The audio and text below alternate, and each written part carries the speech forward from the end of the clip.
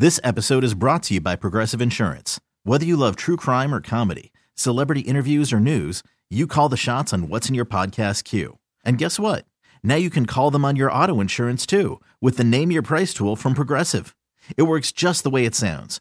You tell Progressive how much you want to pay for car insurance, and they'll show you coverage options that fit your budget. Get your quote today at Progressive.com to join the over 28 million drivers who trust Progressive. Progressive Casualty Insurance Company and Affiliates.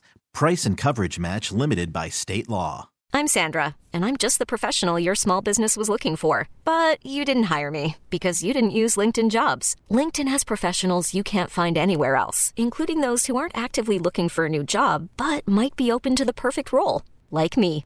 In a given month, over 70% of LinkedIn users don't visit other leading job sites. So if you're not looking on LinkedIn, you'll miss out on great candidates like Sandra. Start hiring professionals like a professional. Post your free job on linkedin.com/recommend today.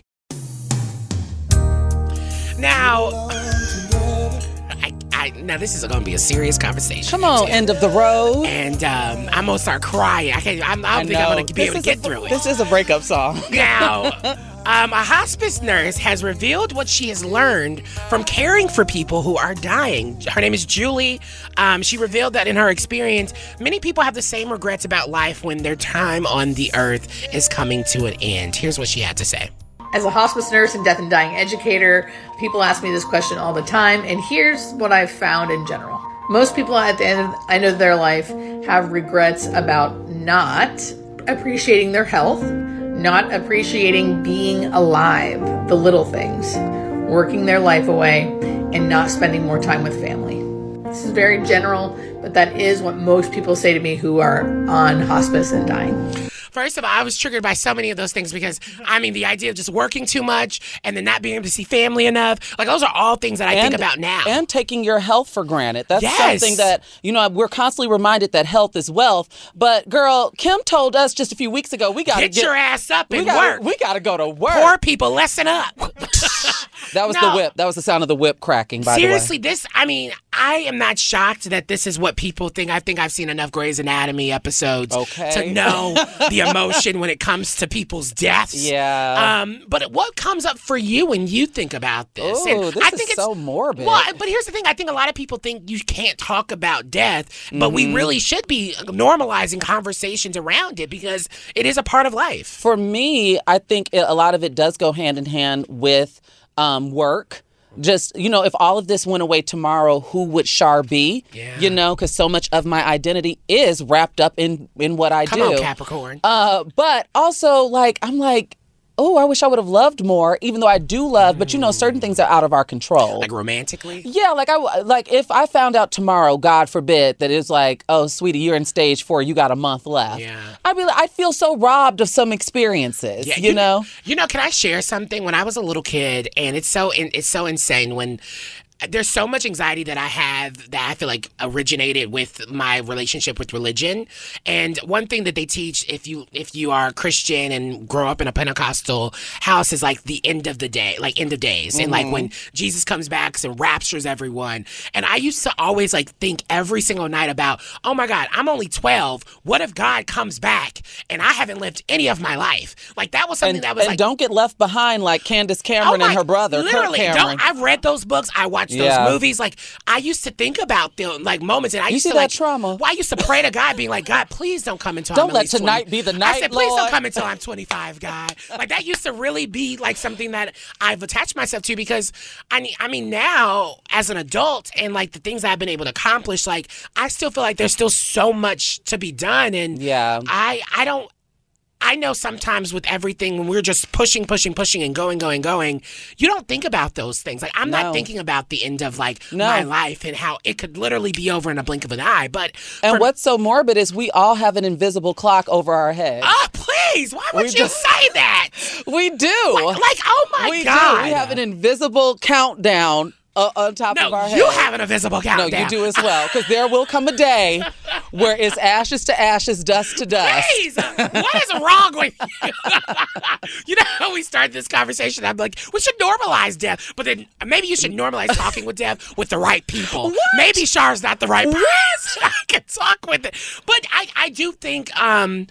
Do you think now that, I mean, especially we've had therapy and we're still in therapy and all these things, has that helped you think about life differently and like help you kind of center or stay present in the moment so you don't have to regret much? Yeah. Well, not even necessarily that. It's just, I know for therapy, in the parameters of this conversation, focusing on the present moment has saved me a lifetime worth of stress because I realized that I'm someone, and I included this in my essay. Yeah. You know, when you live in the past, that brings on a lot of depression and regret inadvertently. And then when you live in the future, that brings on a lot of stress. You got to take the moment for what it is while still being self-aware and still making smart decisions to move forward. Yeah. I live for right now. Don't ask me about July 2nd. No, seriously. Because I don't even know what I'm going to be doing. For me, I like to say I don't really like to have regrets, but like if I ever did have one, it would literally be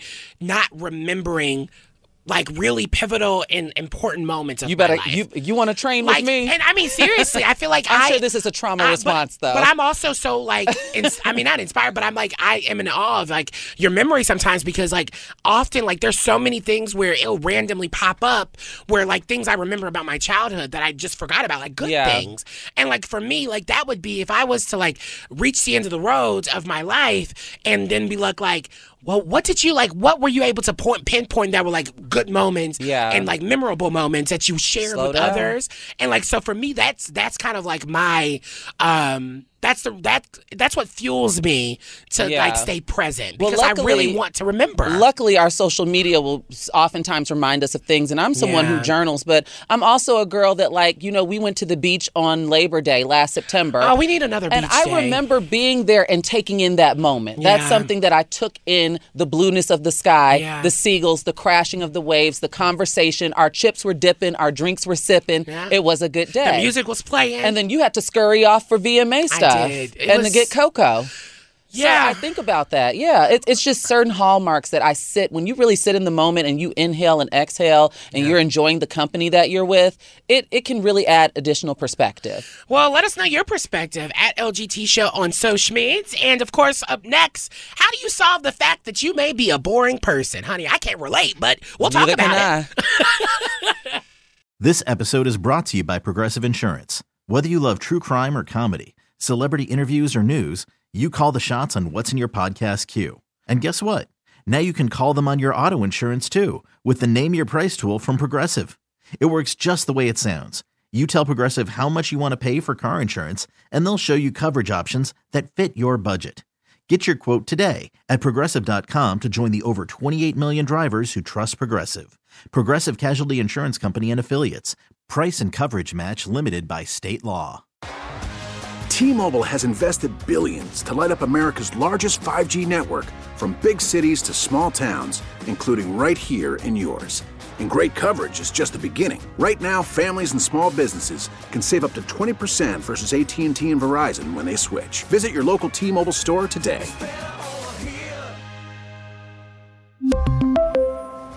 Plan savings with 3 lines of T-Mobile Essentials versus comparable available plans. Plan features and taxes and fees may vary.